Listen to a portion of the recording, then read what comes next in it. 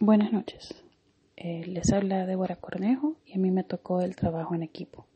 Para comenzar, el trabajo en equipo está hecho por varias personas donde cada uno hace parte, pero todos tienen un objetivo en común. Para que se considere un trabajo en equipo corporativo, el trabajo debe de tener una estructura organizativa que favorezca la elaboración conjunta del trabajo y no que cada uno de los miembros realice una parte del trabajo y juntarlas. Es una de las condiciones de trabajo de tipo psicológico que más influye en los trabajadores de forma positiva porque permite que haya un compañerismo.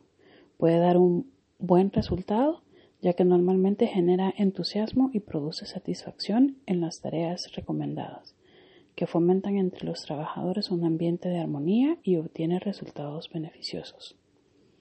En los equipos de trabajo se elaboran unas reglas que se deben respetar por todos los miembros del equipo. Son reglas de comportamiento establecidas por los miembros del mismo. Estas reglas proporcionan a cada individuo una base para predecir el comportamiento de las demás y preparar una respuesta apropiada. Incluye los procedimientos empleados para interactuar con los demás. La función de las normas de un equipo es regular y su situación como unidad organizada debe ser como las funciones del miembro como individuales. La fuerza que integra al equipo y su cohesión se expresa en la solidaridad y en el sentido de pertenencia del equipo que manifiestan sus componentes. Cuanto más cohesión exista, más probable es el equipo comparta valores, actitudes y normas de conducta comunes. El trabajar en equipo resulta provechoso no solo para una persona, sino para todo el equipo involucrado.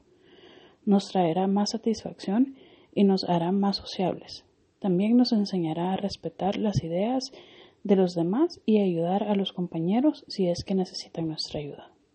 Trabajar en equipo es el esfuerzo integrado de un conjunto de personas para la realización de un proyecto. Y trabajar en equipo implica la coordinación de dos o más personas orientadas para el alcance de objetivos comunes. Cada miembro debe aportar para la realización de una parte del trabajo.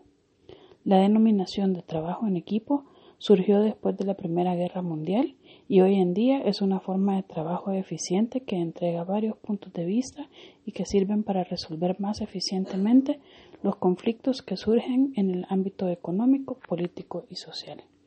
Esta es parte de lo que hemos estado hablando en el trabajo y también podemos ver, o para nuestra conclusión, el trabajo en equipo es una de las mejores formas en las que podemos elaborar o llegar a nuestras metas o objetivos que se propongan.